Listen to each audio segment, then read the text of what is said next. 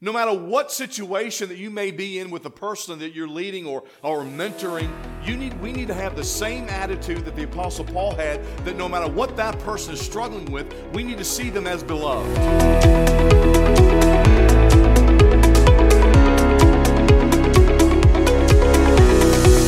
This is the Divine Truth Podcast, a ministry of Emmanuel Baptist Church in beautiful Central Virginia. This podcast is for the purpose of teaching God's people through the verse-by-verse exposition live from the pulpit of Emmanuel Baptist Church. We pray that the Word of God richly blesses you as you hear it proclaimed.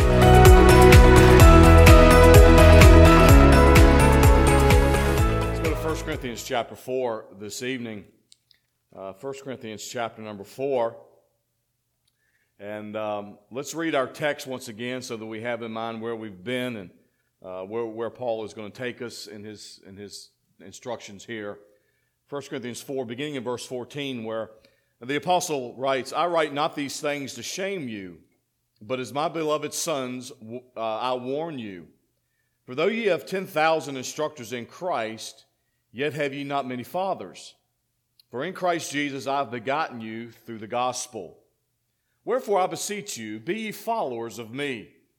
For this cause I have sent unto you Timothy, who is my beloved son and faithful in the Lord, who shall bring you into remembrance of my ways which be in Christ, as I teach everywhere in every church. Now some are puffed up, as though I would not come to you. But I will come to you shortly, if the Lord will, and I will know not the speech of them which are puffed up, but the power. For the kingdom of God is not in word, but in power. What will ye? Shall I come unto you with a rod, or in love, and in the spirit of meekness? This is the word of God. Let's pray. Father, Lord, we ask you to teach us your truth tonight. Give us ears to hear and hearts to receive all that the Spirit has to say to us this evening. We thank you and we praise you in Christ's name. Amen. One of the things I've never been able to clearly understand is people taking spirituality so nonchalant. People taking spiritual leadership and that responsibility that they have to be spiritual leaders as dads in the home, as leaders in the church, to take that responsibility so nonchalant. Because the fact of the matter is that no matter what position that you may hold in a church, no matter where you are in the home, the fact is that if you are a child of God, you are a leader. You are a mentor to someone. If you've ever spoken to anybody about the things of the Lord, you are some way, shape, or form, you are a leader. And it is important that spiritual leaders have many objectives and many thoughts in mind, but it's very important that spiritual leaders never judge motives. We need to be very careful of that. It's true, and the same can be said of all believers, but it is especially true of those people that have the job of mentoring those people that have come to faith in Christ. Because when people are living in sin, when people do not want to be confronted with their sin, you generally hear verses like this. Matthew 7:1. Judge not, that you be not judged. What do you got going on over there, Wichita? You know, I put up with your shenanigans this morning. I ain't going to do it this evening. All right? Judge not, that you be not judged. But the judging that Jesus condemns in Matthew chapter 7, verse 1 is not the careful, discerning judgment of fruit, is it? That's not the judgment that Jesus is talking about. But what Jesus is talking about is the hypocritical, censorious, and unfair judgments. One, the judgments of which judges people's hearts, judges people's motives. Because as spiritual leaders, we need to keep in mind that God is the only one who is. This is not an actual word, but I'm going to use it. God is the only one who is the heart knower. Okay? And for those of you who say, I can't believe Pastor Michael used a word that isn't a word, well, I got that word from a 17th century theology book. So it was a word. God is the only one that is the heart knower.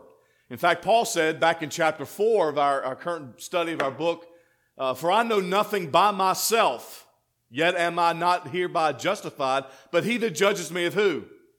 He that judges me is the Lord.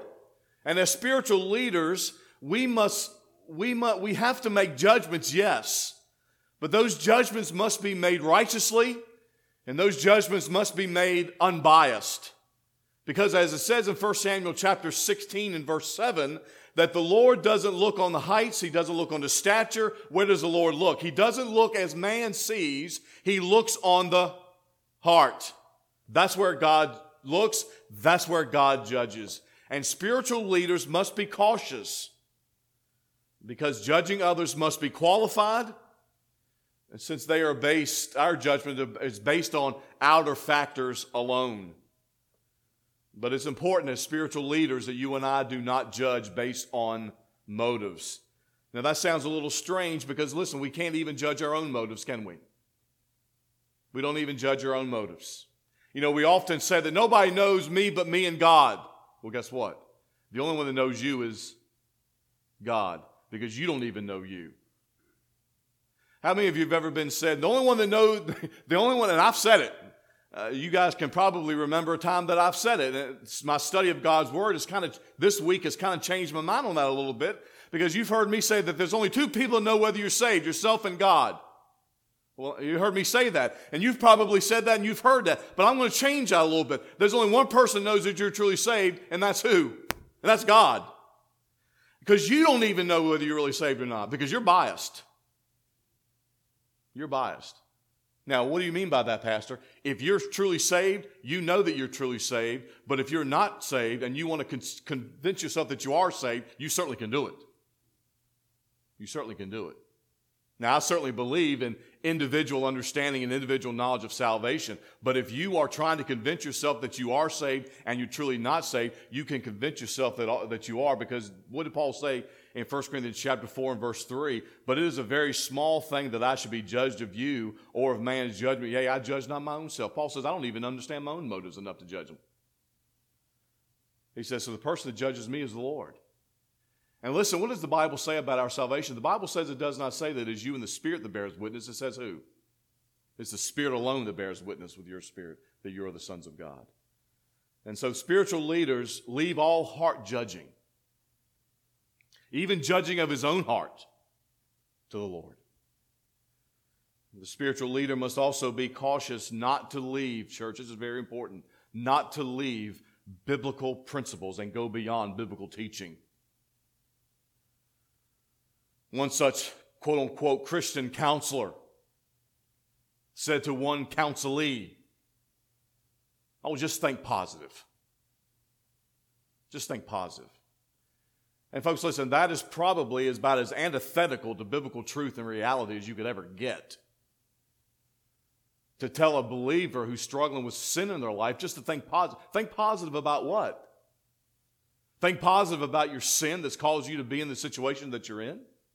So we've got to be very cautious as spiritual leaders, as mentors, as dads, as leaders at your jobs, as leaders in ministries, as leaders in this church. We need to be very careful that we do not ever leave biblical principles, that we don't ever look outside of Scripture for answers.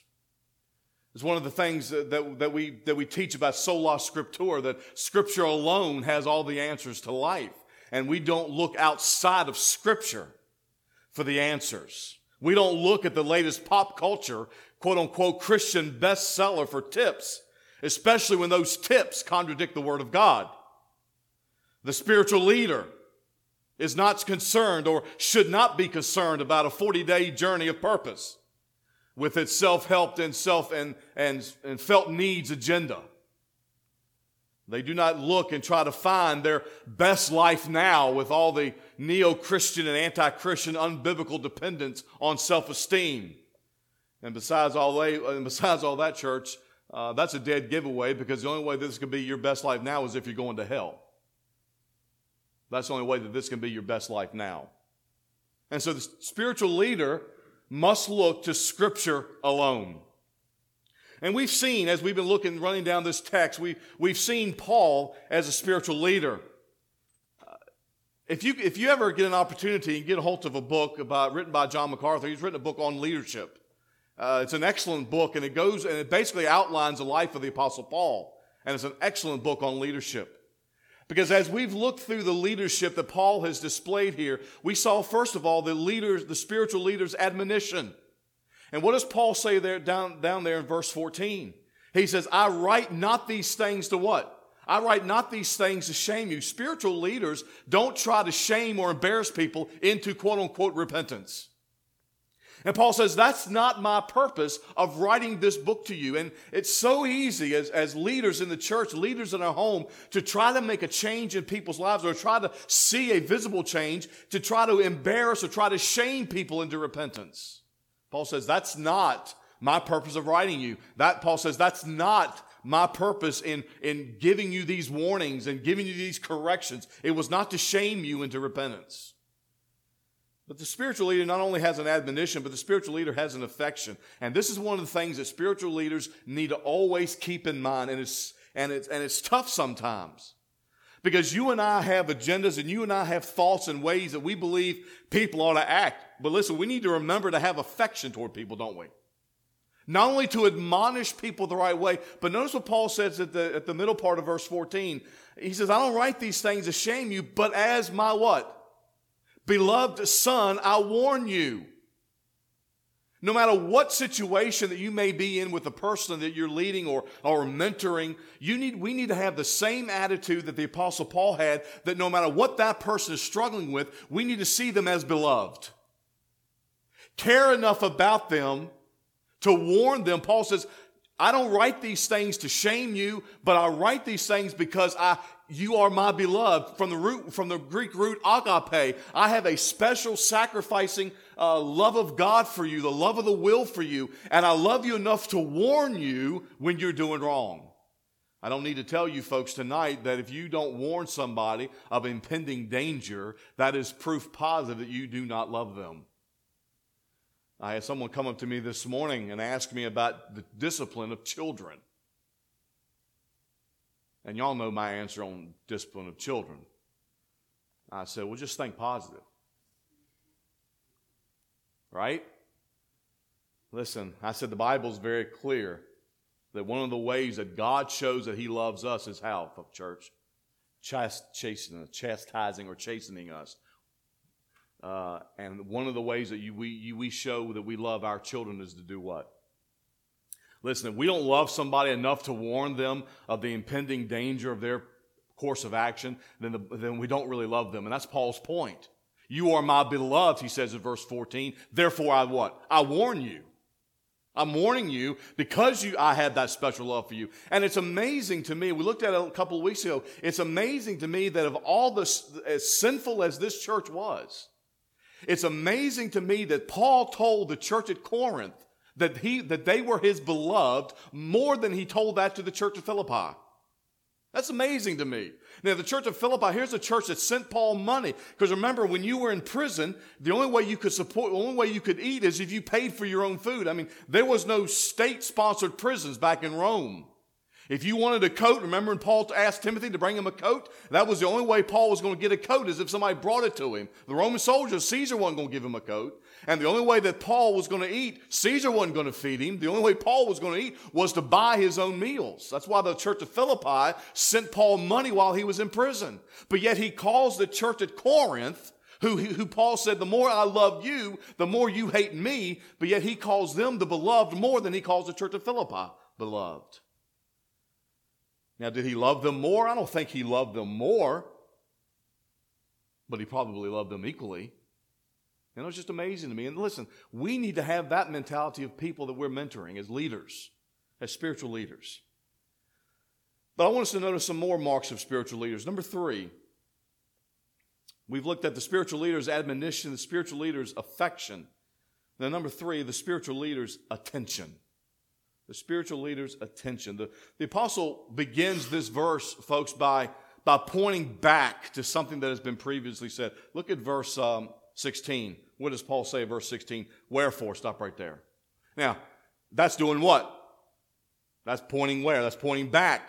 Because I did not write this letter to shame you, because I did not write this letter to embarrass you into repentance, because you are my beloved children and I am your spiritual leader. What does he say? I urge you, verse 16, I beseech you, I urge you, be ye followers of me. Now look down at the text and look at the word follow or followers there at the text. Mimetes, it's where we get our English word to mimic. It literally means to imitate. Paul says, you do what I do. You do what I do. But Paul understood that while he told them, encouraged them to follow him, he also understood that he was not the standard. Because he says in chapter 11, verse 1 of this letter, be ye followers of me as I'm also what? Christ. Paul knew that Christ was the standard. He said the same thing to the church at Ephesus in Ephesians chapter 5 and verse 1, be ye therefore followers of God as dear children. And I believe there's a reason that Paul uses the language that he does. Remember how we said to you on Sunday morning last week that if you only see the precept or the principle, and then you look at your life and you look at your life and how sinful it is, you might conclude that the precept is a nice goal, but is one that's unattainable.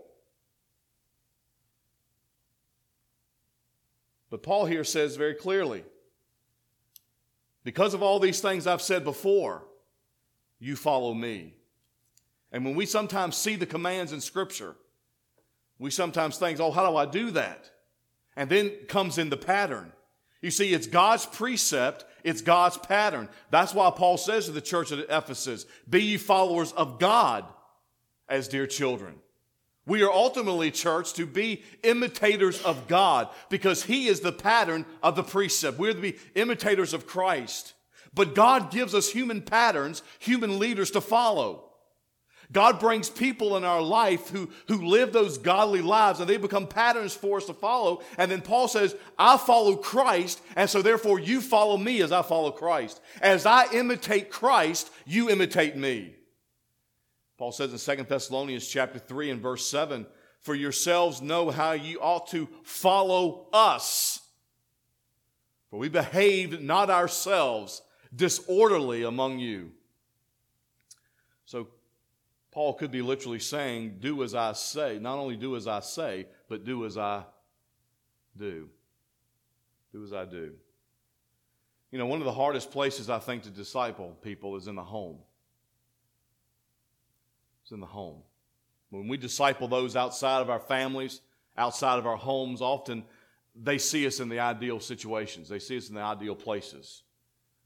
And in those ideal places, it's easy to act spiritual. It's easy to act mature. But the family sees us in all of our different moods. The family sees us when things aren't quite so ideal.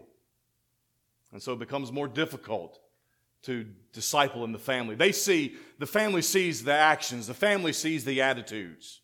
And they know firsthand whether or not we're living up to what we say. The fact is, church, that if we are not living up to what we say, then much of our instruction and much of our admonition falls on deaf ears. Our children are much more likely to follow what we do versus what we say, aren't they?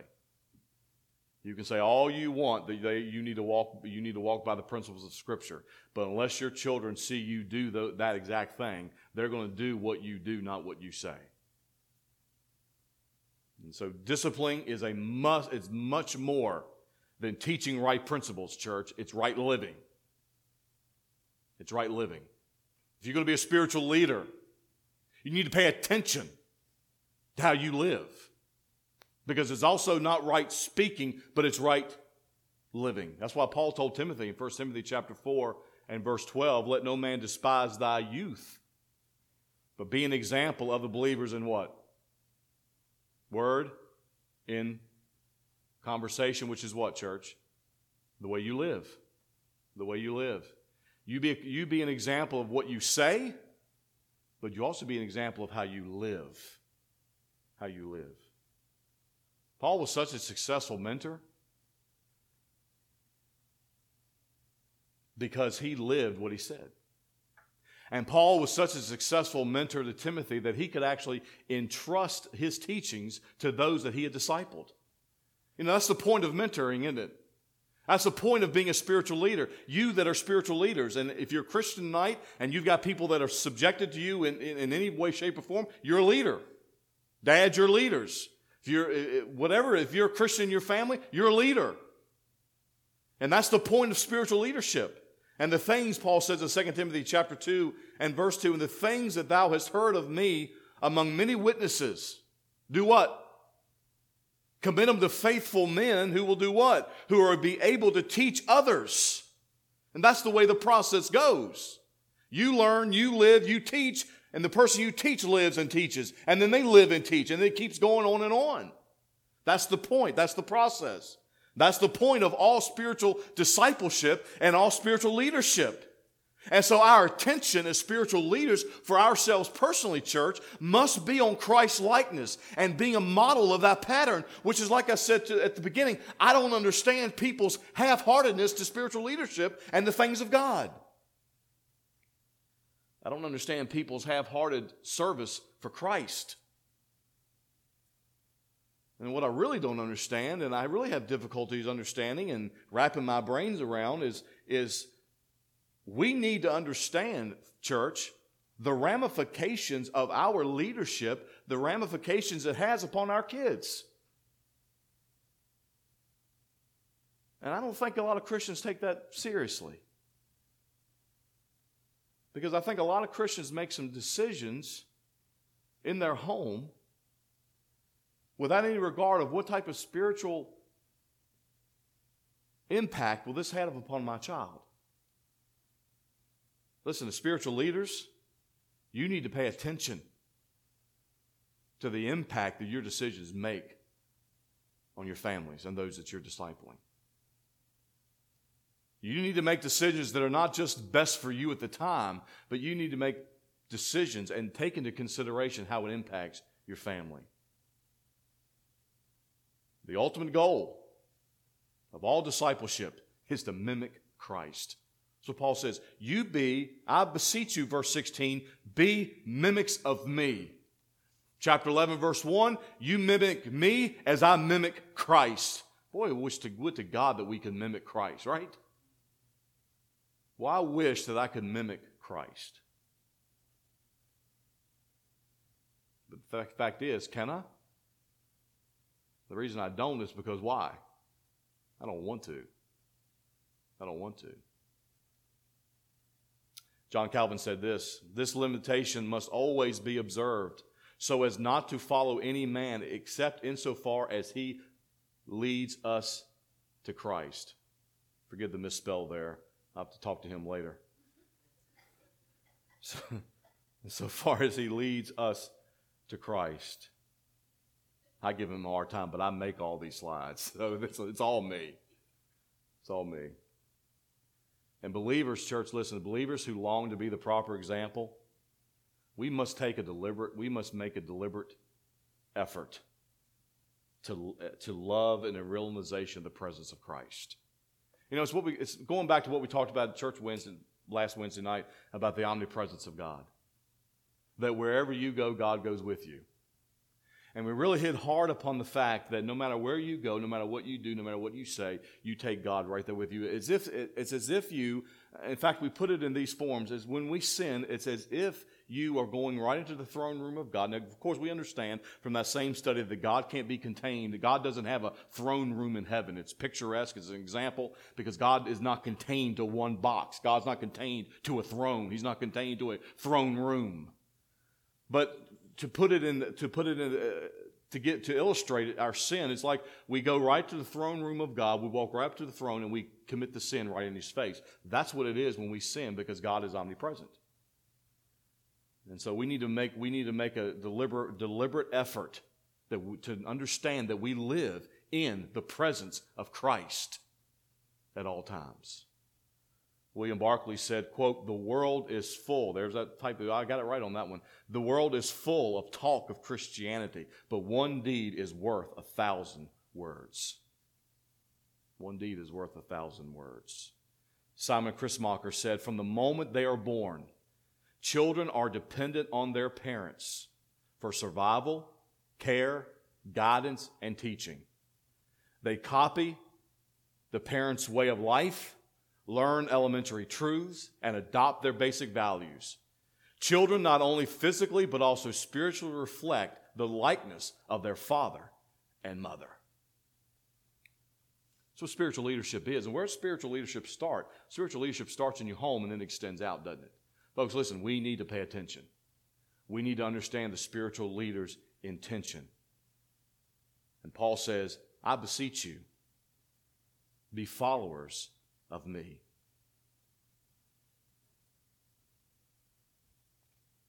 And then you look what he says in verse 17.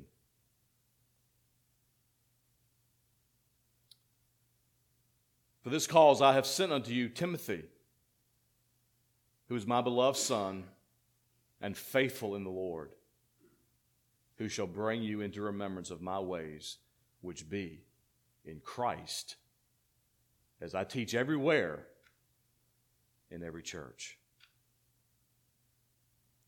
You know, it says something when someone can disciple someone and that one that they've discipled that they can send out. I've lost count of the amount of young people that I have encountered over the years that have been raised in church, and then they go out into the universities. They go out into the workplace, and they're swallowed up by the ungodly universities because they are not armed by the spiritual leadership in their home nor the spiritual leadership of their church. They're not armed to face the battle. What a testimony it is that Paul could actually send Timothy out.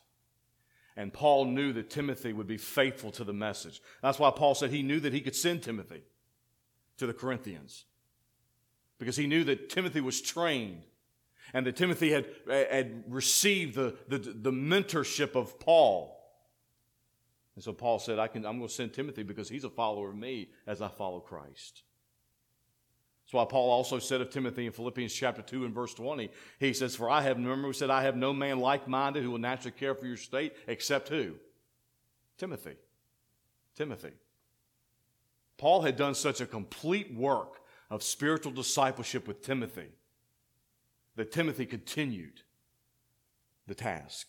Timothy was the epitome, if you will, of a spiritual leader being of a spiritual leader raising other children. Timothy was the epitome of being raised by a spiritually strong father in Paul. Being able to go into the workplace, being able to go into the world, and being able to stand firm. Listen, church, when we are Christ-like, it is more likely that the people that we disciple will be Christ-like. But the people that watch us, if we don't live Christ-honoring lives, it is less likely that they will be Christ-like. And so we need to be careful.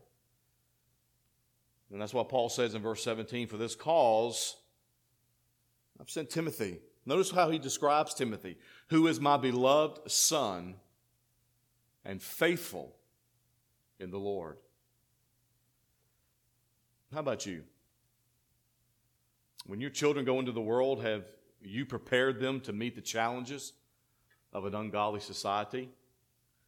Or the people that you disciple, whoever they may be? Are they prepared to meet the challenges of an ungodly society? Or are they going to go out there and be like so many young people today, just kind of swallowed up in this crooked and perverse world? Because they are, unlike Timothy, they are not prepared for the battle. Listen, church, we need to be prepared for the battle, and we need to prepare those that we mentor for the battle, don't we? We need to be ready to fight, and we need to prepare those who we disciple to fight. We need to make sure they are armed so that they can continue to fight. And Paul encourages this church, be ye imitators, be mimics of me. Are you the kind of spiritual leader that demands that kind of attention? Because for somebody to stand up and say, hey, you follow me, For somebody to get up and say, hey, you follow me as I follow Christ. The question is, are you that type of a leader that commands that kind of attention?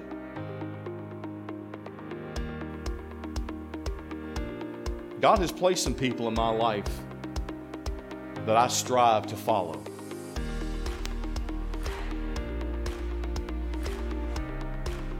God has been good to me, and He's placed people in my life that I see as my spiritual fathers. And particularly, I see as my spiritual father. And I watch and I try to follow this gentleman. Because he follows Christ. Is he perfect? No. But this man demands the attention, at least as far as I'm concerned, that says, be ye followers of me as I follow Christ. Let me ask you a question, church. Does your life demand or command that kind of attention? Does your life command the type of attention that says, hey, look at me, follow me as I follow Christ? Ask yourself those questions too.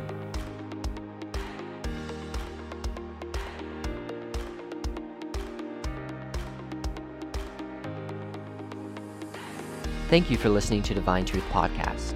We pray that the Word of God has been a spiritual blessing to your soul.